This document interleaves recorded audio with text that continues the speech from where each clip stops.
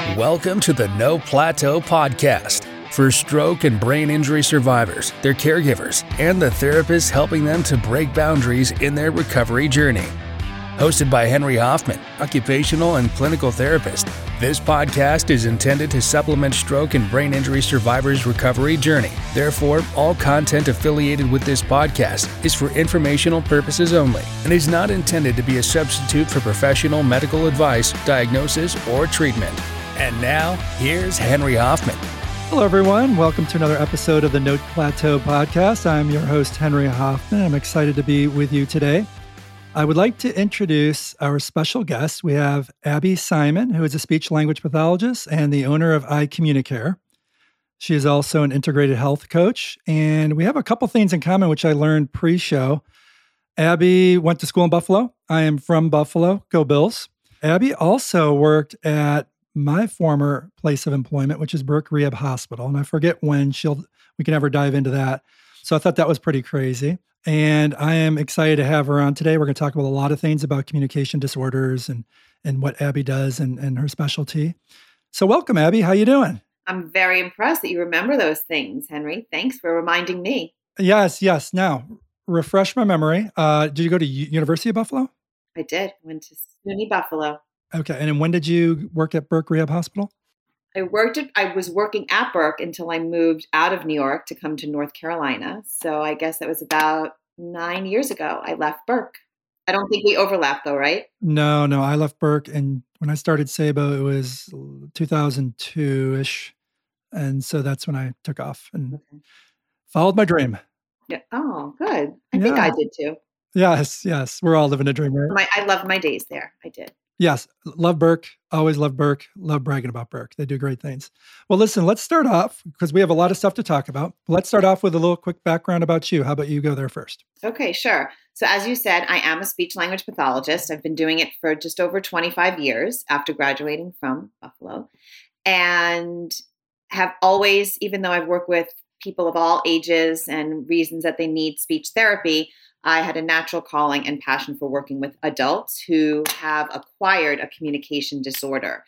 And we can talk a little bit about types of communication disorders in a minute. But my career has included working in rehab places like Burke, acute care hospitals, outpatient clinics, long-term care facilities, and doing some intensive aphasia programming has led me to create my own business called iCommunicare, which I didn't know when I made up the name 25 years ago would lead me to helping people achieve maximal communication post-brain injury or stroke in a caring way. But then also a couple of years ago, I decided to go back to school to become an integrative health coach so that I could serve care partners. So the name of my business, iCommunicare, which started so that it represented the caring way I deliver communication therapy, wound up having double meaning because I focus on communication and the care partner because, as we'll talk about, when someone acquires a communication disorder, it could be very abruptly and suddenly, it could be slowly and insidiously. They're not the only one that's impacted by the diagnosis. So over the years, when I'm working with people and see a communication or care partner in my office, I realize that they too need some specific attention. And so I'm really fortunate to now be able to serve them as well. Wonderful. So let's start there because you bring up a good point. You know, our listeners are divided between health professionals, mostly occupational therapists, although we do get a mixed bag. And then we have a lot of clients, patients, as well as caregivers or / care partners. So why don't we cater to both audiences? I think we will. But let's start off with what exactly are some of these communication disorders that you typically treat as a speech-language pathologist? So I think oftentimes people perceive a speech therapist when they first hear the word as someone that's sitting on the floor playing with kids who have maybe a language delay or children that have difficulty articulating words and they need to catch up to speak better and more like their peers. I focus, like I said, working with adults. And when an adult acquires or gets a communication disorder, it's the result of something happening in their brain. And our brain, as you know, and most of your audience knows, is split into two hemispheres. And in most of the population, especially right-handed people, language is housed on the left side of the brain. Some people, especially those that are left-handed, might have some language in the right side of the brain, But when a disturbance via a stroke, a brain injury, degenerative diseases like Parkinson's or dementia syndromes, or even some mild cognitive impairments that alter the part of the brain that is responsible for language, of which there are many. We could be specific if you would like to, or you think your audience would. But when there is a change in the brain's function as a result of blood flow or change in neurotransmitters, language and the retrieval of words and communication becomes impaired. And I focus mostly on people who develop, as a result of stroke or brain injury or brain tumor, something called aphasia, which most of the time happens from a stroke. Gotcha. Okay. So then let's take aphasia. We'll dive deep because the audience will be made up, since we are the No Plateau podcast, serving typically brain injury individuals, specifically stroke survivors. I know aphasia is a hot topic. How do speech therapists actually evaluate and treat the classic? What's a traditional model for evaluating and treating patients with aphasia? And then we'll dive into what some of the latest evidence is and where people are, where are we going in the future? The word traditional is interesting. I would say that traditionally, I could sit outside on a bench or taking a walk with someone and decide whether or not they have aphasia and what type of aphasia they have. But when we use that word traditionally, or the way that I was taught 27 years ago, there are these things called formal measures that we have to probably administer in order, and especially when insurance is in the picture. But because aphasia is a language disorder, and one of the most important things I must stress and hope that the listeners take away from this is that aphasia does not affect intellect, one's intelligence, or the knowledge that's stored in their brain before the stroke or other reason that happened to cause it occurred, right? So it may take away the ability to access the information, but all the information is stored in the files in our brains. And traditionally, when a speech pathologist meets someone for the first time, they just want to get a sense of how a person is exhibiting language function. And language is reading, the ability to read, the ability to write, the ability to comprehend information that they hear and read, as well as obviously speaking.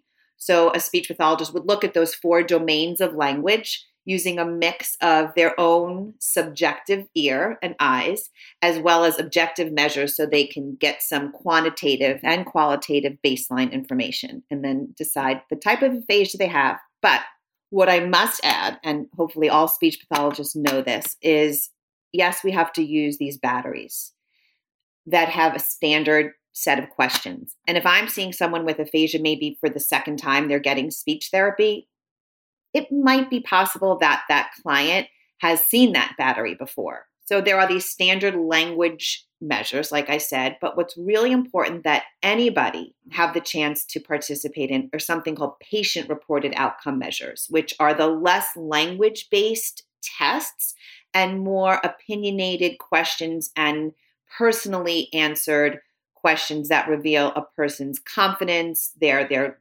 perception of what they're capable of, and the goals that they want to achieve. So really digging down deep into what the person feels is compromised by their aphasia and what they want to improve, because it's not the same for everybody, regardless of their diagnosis. That's very interesting that you say that. And again, I always take it from the standpoint of an occupational therapist, because I can only go back on my experiences treating arm, hand, and recovery. And when I think about treatment for aphasia, I think about what treatment do I currently do motorically to help someone's arm or hand. And we know that there's something called the phenomenon learn non-use. So let me digress for 1 second. So with learn non-use, the audience knows if they listen to other podcasts that we've had, when you stop using your impaired side, neuronal cells continue to shrivel up and die because you're no longer giving that feedback to the brain that's needed right around that core area that died. So right after that stroke, the immediate core, the lesion, that's dead. That's never coming back. But the surrounding area, the perilesional area, that's alive, but it needs to be reactivated. It's hurt, and it'll take some time to get re-engaged. And during that acute, subacute, that could take several weeks. It could take a couple months. That's when they get that spontaneous recovery. And after that part's over, then you start that chronic phase where you have to do the rewiring process. But during those critical phases, many therapists in my profession, a lot in the hospital setting, are forced to do one-handed techniques and forced to compensate because they got to get them independent as soon as possible through adaptive strategies. And we know that's a big no-no cortically if we're trying to rewire the brain. The last thing the brain wants is a compensatory strategy where you're not talking to the brain, the affected area. So how does speech language pathologists handle that situation? That's a tough subject for OTs because, some will give dirty looks to other clinicians if they're doing one-handed strategies just to get them out the door as soon as possible, where technically you really should be starting the process of, purposeful task training, engaging that limb with a lot of repetitions at the appropriate time. What is the battle for speech therapists with learn non-use, and how does that even look like? What does that even look like as far as adaptive strategies versus remedial strategies? Is that a big deal? Yeah, well, I'm going to, just say something you mentioned was what the brain wants. So you said the last thing the brain wants is a compensatory strategy, but we need to acknowledge some people's brains or some brains actually want that, dare I say, easy way out, right? And when we approach speech therapy to improve language, like you mentioned, occupational therapists can do, or rehab professionals, we can introduce compensatory strategies, or we can introduce, restorative strategies. How can we restore something, regain its function? Or we could compensate. There's nothing wrong with compensating, but it's not maximizing. And all those terms you mentioned lead to that big word neuroplasticity. And we know, and I tell every patient of mine, regardless of their age, that the brain can change. And I'm sure you're familiar with the Kleiman Jones article about neuroplasticity and the 10 salient features that allow a brain to be capable of rewiring itself. And you mentioned a lot of things that speech pathologists do as well when trying to treat aphasia. So learned non-use, right, is that philosophy of use it or lose it. And so, if I don't use it, I'm going to lose it. And it's the same thing whether it's your limb or with those parts of the brain that spark the use of language. So we have to use it or lose it. We have to do salient behaviors in a repetitive way. So if someone is asked to use a form of language that they've never used before or don't want to ever do any long-term writing, then we probably wouldn't focus so much on repeating a writing drill. We want to use things that matter to a person and do those things in a language focus while using some impairment-based treatments, right? So there's an impairment. What can't, quote unquote, the person do? And how are we going to restore that function by, like you said, all those perilesional areas of the brain that were not affected? How are we going to recruit the neurons from those regions and ask more neural networks to be formed? And I am a firm believer in doing intense and repetitive work so that a one and done feeling is not allowing the client to think they've mastered something and they can move on to the next. But we have to do things so that new pathways are established from repetition. That's really good. That's a great way to say it. And I know we'll get into treatment interventions and technologies, but just to keep this conversation going just a little bit longer, when you think about adaptive strategies for speech, clearly, if one cannot communicate and they're trying to live an independent life, and there's tools and there's apps, we'll talk about apps and tools. I remember talking to the gentleman who suffered a stroke. He has a SALT app out of Canada, speech and language therapy app, where it has text-to-speech folders. So if you happen to be at CVS and you're trying to say, please fill my prescription, and you can't say that, you go to one of your folders that's under pharmacy and you hit play and it says your sentence. So we don't want to deprive people from their independence because stroke is also a mental health problem, right? But at some point, we still want them to improve. And so where's the cutoff? And I don't have the answer. I don't think a lot of people do. I'm just curious to get your feedback. Where's the cutoff from saying, okay, Bill, we're going to work our butts off to get your speech back through rewiring, and versus, okay, Bill, we've tried. Now we're moving on to adaptive apps, because I know in the physical impairment world, you have to do hours and hours of repetitions to receive enough rewiring to see something functionally happen.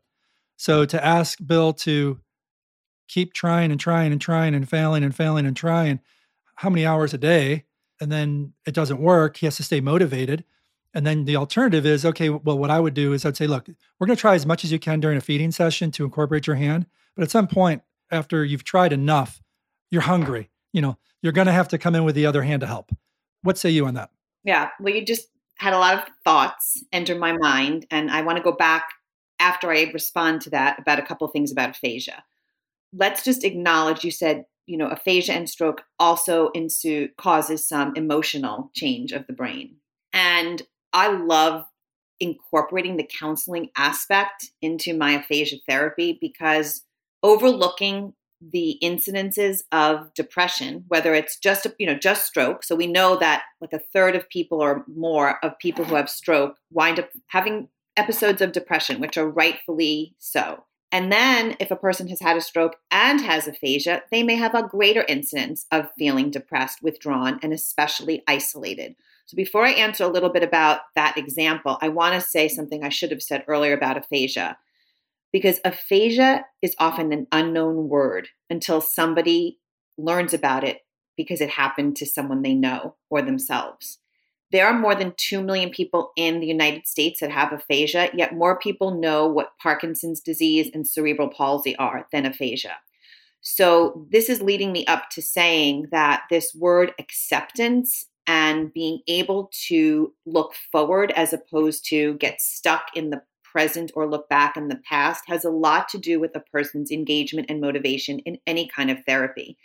And the example of someone using a phone with an app on it or saying, no, I don't want anything to do with technology is really very person-centered. When more people know what aphasia is and how individually necessary it is to meet that person's needs where they are, it's very important in planning the trajectory of the therapy because there are some people who come to speech therapy with very little interest to be there. They come because they have to. They come because somebody told them that they should. If the person doesn't find purpose in what they're doing, they're not going to want to improve. And you saying that someone is going to get discouraged by failing and doing over and over and over again, my approach is to include errorless learning. And I want to set up a client to succeed in every way they can. And if that means starting maybe at a lower quote unquote level and gearing up to what they want to achieve, then we want to show success is possible because little steps will incrementally cause bigger ones. And when people engage in success, what we really see is this concept of transference. And I had a client this morning who has what we call severe apraxia. And apraxia is another form of an acquired communication disorder that involves the motor planning of the oral muscles so that you can say what you want to say, which is different than dysarthria, which is muscle weakness. And so this gentleman engaged in lots of different impairment-based, if you will, therapies that has treated his apraxia and the control he has over his mouth to say what he wants to say. Anyway, one of the things he says, because he's involved in a lot of meetings in his town, is, I know what I want to say.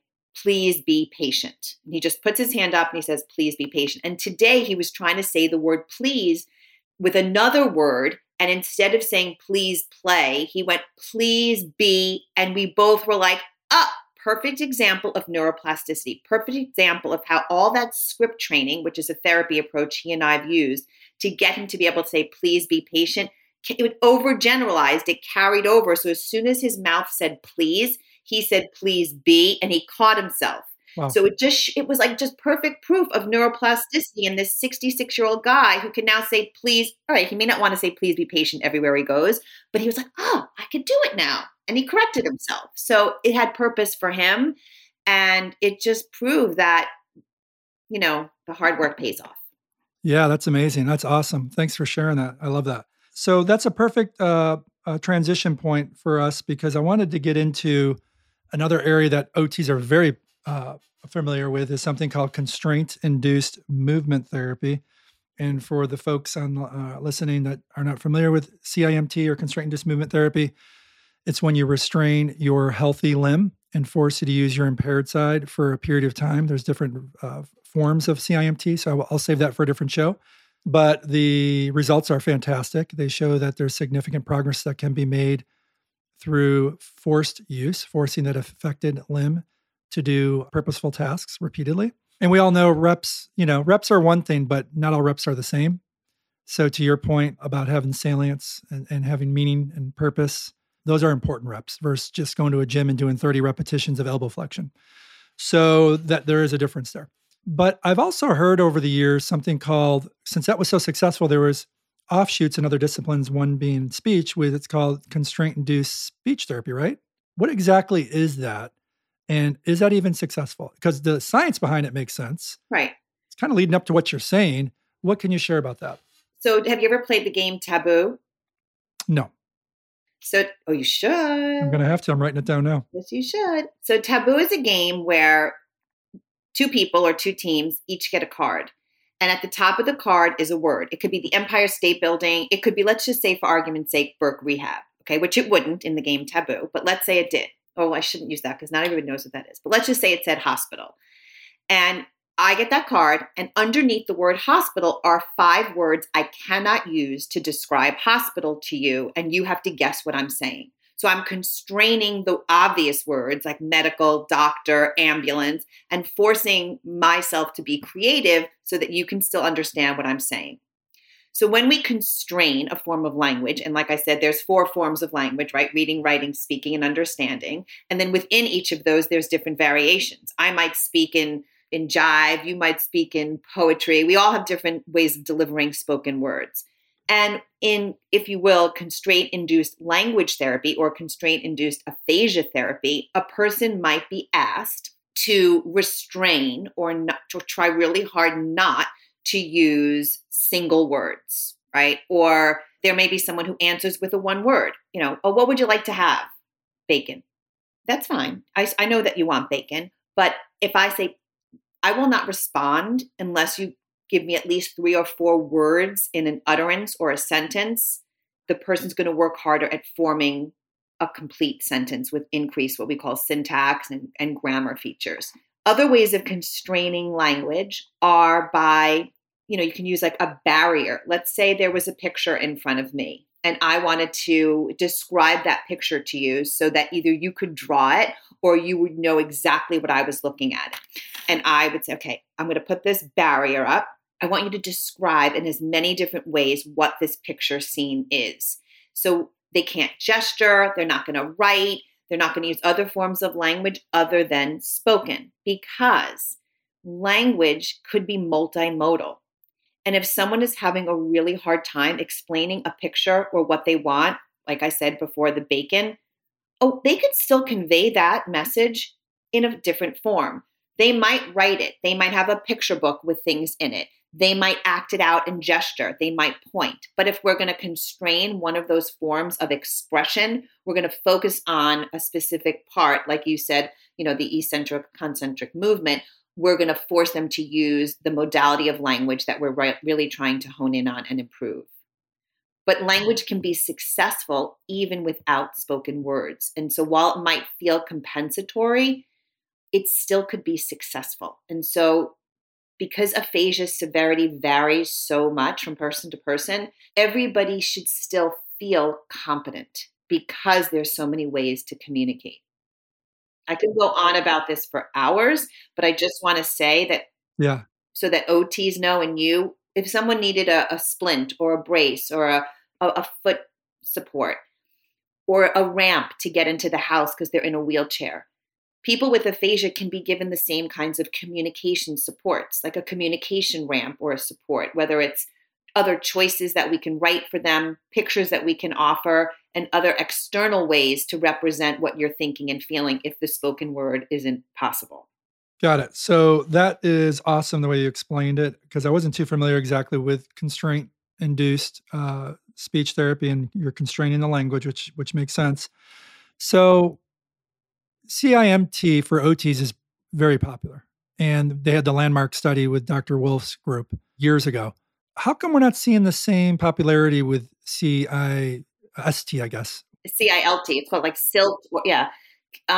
Because I don't know in terms of research why, but I will agree with you that it is not a popular form of aphasia treatment. And I would say my instinct, without having done research about it, is because there are lots of evidence-based principles that speech pathologists use in treatment sessions that are probably much more functional and what we speech pathologists who work with clients who have aphasia address is life participation. How can someone participate in life who has aphasia, regardless of what their communication ability is? We know what people have in terms of potential. We want to reach potential and maybe even go beyond.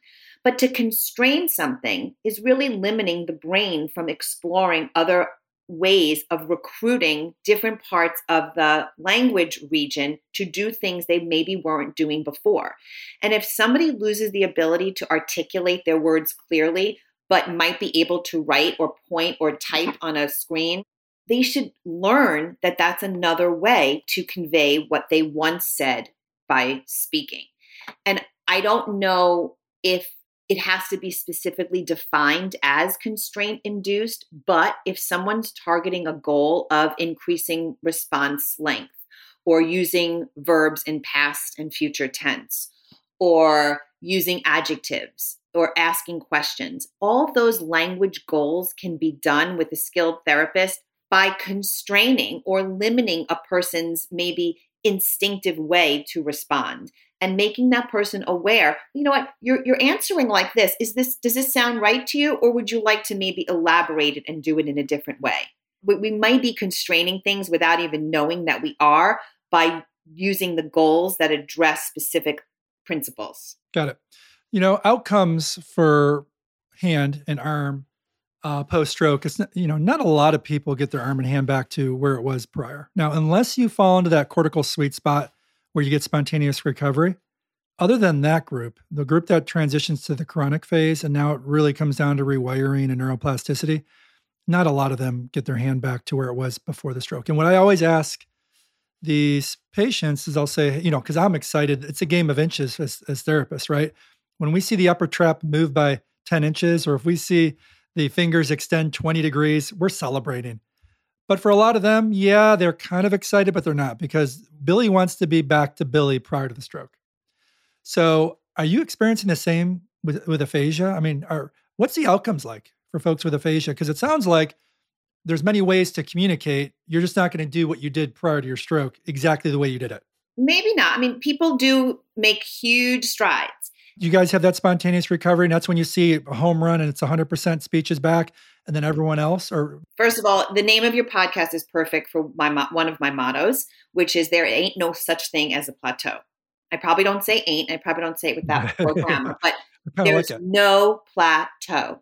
I could work with someone who is 6 days, 6 weeks, 6 months, or 6 years post-stroke and has aphasia, and they will make improvements if they want to. And it is amazing. I mean, I wish I could share recordings of patients that I met who were years post-stroke and maybe said one word, maybe said the same word over again and was perseverative. People can improve their language. And you said, Billy wants to speak like Billy did before the stroke, before his aphasia.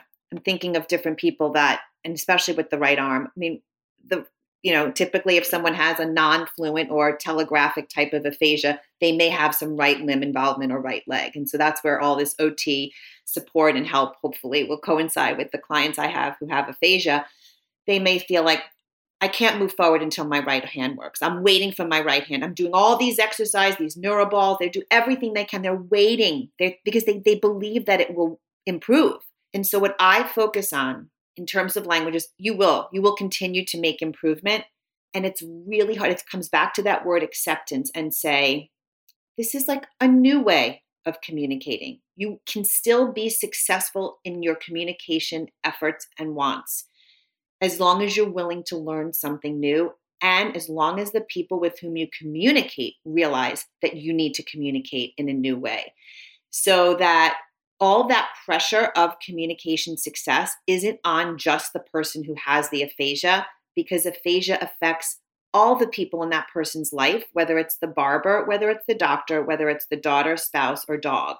People have to learn to speak aphasia friendly in a way that individual lets people know works for him or her. And so what's the success rate with aphasia? I would say anyone with aphasia can improve. Now, improvement is different for everybody. You referred to that man from Canada who uses maybe an app. There are clients who are really and truly non-verbal. rare, but someone with a real serious global profound aphasia may not have the ability to utter words. And there are very high-tech forms of augmentative systems that provide speech, digitized speech that we program so that it's personally relevant. There's a very low form of technology where a person can use a letterboard or eye gaze board, but there's always tweaks that someone can make to change their current state of language function. That's very interesting. And people say, and you know this, the brain can change until the day it's not alive, until we're not alive anymore, right? The brain always has room for change. Well, the brain changes positively and negatively. I mean, think of PTSD. And dementia, right? Think of OCD, depression, right? Yeah. Mm-hmm. So, if I put my arm in a cast for 3 months because it's fractured and you MRI that area of the brain, you might see it diminish as well because of disuse. So you're absolutely right. Before we get into, I want to learn all about your iCommunicare and what you're doing as a health coach. Before we get into there, two other thoughts to bring up to kind of bridge the gap between the OTs and what we're doing is two other interventions that are pretty darn beneficial for stroke survivors is mental practice and action observation therapy. And for the audience, mental practice is if you ever watched Michael Phelps, if you ever watched Michael Jordan, Tiger Woods, a musician, a Olympian, they imagine specifically doing the movement or the performance or the skill over and over as if they were doing it. And they imagine explicitly and vividly every part of that skill. And by doing that, your brain rewires. It rewires as if you physically did the task, which is unbelievable. So that enhances performance, and it's a wonderful tool for stroke survivors. You can listen to audio recordings, imagining, or you can make up your own. But the whole concept is, if I'm going to imagine picking up a cup and bring it to your mouth, there's going to be 25 steps, and you're going to, step one, elevate your shoulder. Step two, extend your elbow, and you're vividly going through that experience without actually physically doing it, and the brain rewires as if you did it.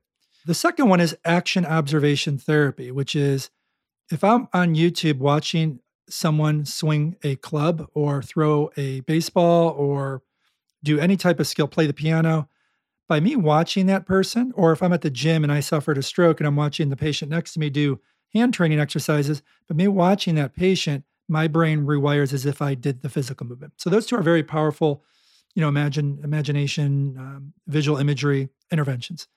Is there any opportunity to use those types of interventions for speech and aphasia? Has anyone been talking about that? I don't know if there's research. I'm a very clinical-based speech pathologist. I don't think there's anything out there about visual imagery other than using visualization in two ways. So we've been focusing so much on aphasia, but plenty of adults have cognitive impairment. And cognitive impairment might imply that they have difficulty remembering or retrieving information. The power of visualization is huge. This is actually a good segue into the health coaching piece, but let's just go back for a second. When someone has aphasia and they have that tip of my tongue feeling like, oh my God, what's that meat, that big, oh, it's that crinkly stuff. It's the crunchy with the eggs and and they're trying to say bacon. A speech pathologist will say, okay, stop. Let's think about it. Picture it in your mind, and we will prompt them. There's a form of therapy called semantic feature analysis. We will think about all the features of that item and maybe even visualize it. What does it look like? Where would you find it? What does it make you think of? What does it do? How does it feel? And so that imagery, if you will, might cause someone to produce via spoken or written words related to the target that they're trying to say. So that's what makes me think of like visualization, because I often will say when someone's getting frustrated with their inability to say something, pause, stop, like try to picture it in your mind. Can you see it? And even if they can't say the actual word, but they can describe it, it's still conveying the meaning. I don't care if they can't say bacon, but if they give me enough information and I know what they mean, they've achieved success. Then maybe, oh, did you mean bacon? All right, let's go back. We can say it. We can write it. Do you want to say it? Okay. Is it chewy? Is it crispy? Let's talk about bacon, blah, blah, blah. So that use of creativity, and remember, creativity and imagery and all those things, they may come from the right hemisphere, which is usually intact after someone has aphasia. And then that action observation, when I mentioned earlier repetition and redundancy and salience, there's another kind of therapy that we do called script training, which involves a lot of you do what I do, or imitation, repetition, right? I say something, you say something. It's not that functional, but if you do what I do or watch what I do, you can often mirror, hear, and repeat what you see. So it probably has to be a little bit more action-based and intentional-based than passively doing it. And the other thing I wanted is in terms of speech acquisition, the other thing you were mentioning about guiding someone through that visual task. And you were saying, okay, think of the 25 steps, do all those things with their limb to create it in their mind. We have to consider that aphasia does alter some people's comprehension. So when we deliver auditory information and or written, we may have to simplify the length of information and even maybe slow down the pace in which we speak. So you'll see me sometimes, and I use a lot of gestures when I'm talking. You may have to walk a little bit and use your hand and, make a fist. All that multimodal input helps somebody's understanding. So if you're speaking to someone with aphasia and you want them to imagine it, you may not be able to speak to them the way you would speak to someone without aphasia. They could still accomplish it, but you'd have to just be a little sensitive to it. I was internally chuckling because I would love to see the dinner table at your house with kids. Do you have kids? Yeah, no, you would. You're imagining it just fine. Our speech therapists, they tend to do they're doing the verbal, they're doing the visual, they're slowing it down. I'm meant to be on a stage. My new life is going to be, I'm going to be on a television show. It's another funny thing that happens between PTs, OT, and speech therapists is when you do a poll and you ask them who are the best dressed health professionals, you guys win hands down. I'm sure you've heard that before, right? It's like you guys come in with like briefcases, you got heels on, or guys wearing a sport coat. That's an awful stereotype. No, I love it. Because then here's us in our scrubs all wrinkled up, saying, we feel, obviously you're making us feel worthless at that point. And Medicare reimburses us so much higher than they reimburse you. So that's because of the way we dress. And you get your private little office that you can bring your patient, and then we got to be with no windows. I know. I love that. All right. So now thank you for explaining mental practice, action, observation, and how there's a link. I totally thought there was a link there because if there wasn't, there should be like an app or something that, a variety of words, hit play, and you repeat it 25 times, of course, nice and slow. You have different speeds. There are speech entrainment. There's everything. There are so many different forms of technology that can augment what someone does in speech therapy and at home because. All right. Well, that's what I was going to ask you. I know there's hundreds, but can you just list for the audience, what are your top 3 or 4 recommended tools? Go more if you want to go more. I'm just curious, what do you recommend? I could be here all day recommending arm and hand stuff, but what would be your top 3 or 4 that you think are for aphasia that you think could help? And why do you think so? Top 3 or 4 forms of technology? Yes. That you've seen real helpful. I'm not endorsing or picking anything because somebody asked me to. The first thing I'll say is not everybody wants a form of technology. Not everybody wants to look at a screen, touch a keyboard, or touch a tablet. They don't want to do any of that. But if someone is accepting of, I prescribe something called HELP, which is a home exercise language program that someone has to document in a way showing me that what we do together is also done on their own time. Because if the 50 minutes we spend accomplishing things is great and they don't do it again until they come back, well, it was purposeless, in my opinion. They have to use it in the real world. So I will say your home exercise language program can consist of blank, blank, or blank. And if one of those blanks is technology and they have a smartphone or a tablet, there are apps. I guess I could just talk about the obvious companies that make them. And so there's some language software apps that one is called Tactus Therapy, which is TACTUS, which offers wonderful personalized language applications that people can practice at home. There's something called Constant Therapy, which is another cognitive linguistic program that people could use and download. There's monthly subscriptions to that one. There are free apps through the company called Lingraphica, which has really great apps that can be put on phones and tablets. There are way too many specific speech and language other applications that provide what we call speech to text or text to speech output. And that you could, like you said, make folders and pre-program things. You can use your photo app. You can use your note app. You can use your dictation feature on your phone. You don't have to purchase anything. There's tons of free ways to enhance your verbal communication if you want to use technology. Great. Well, definitely that was awesome. And I think what we'll do in the show notes is we'll obviously have all your contact details. And Yeah, and I have a link in that somewhere. I have a link of all those things and more on my website, so I can just share those resources with you. all right, well, wonderful. Let's switch gears. You've answered all my questions so far, all about aphasia, the treatment, the interventions, the outcomes. Let's switch gears and talk specifically about your practice at Communicare. I'm very interested to learn more about this. Yep. I'll say it sort of quickly, but as I said in the beginning, to augment my speech therapy practice so that I could address the needs of care partners, I formed this program for care partner coaching. So it's twofold. It's one, to emphasize that after a stroke, health can still be achieved and improved.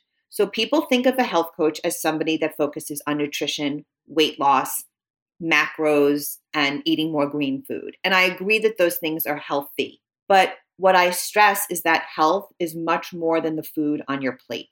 And when people get a diagnosis of a stroke, they may worry. They may just learn that they have diabetes. They may have to watch their salt, their sugar, their fat, and that could be very overwhelming. And I live in a state where diet is very different than it is in other parts of the country. And so people can imagine not frying, certain foods that they have. They can't imagine eating a multi-grain bread.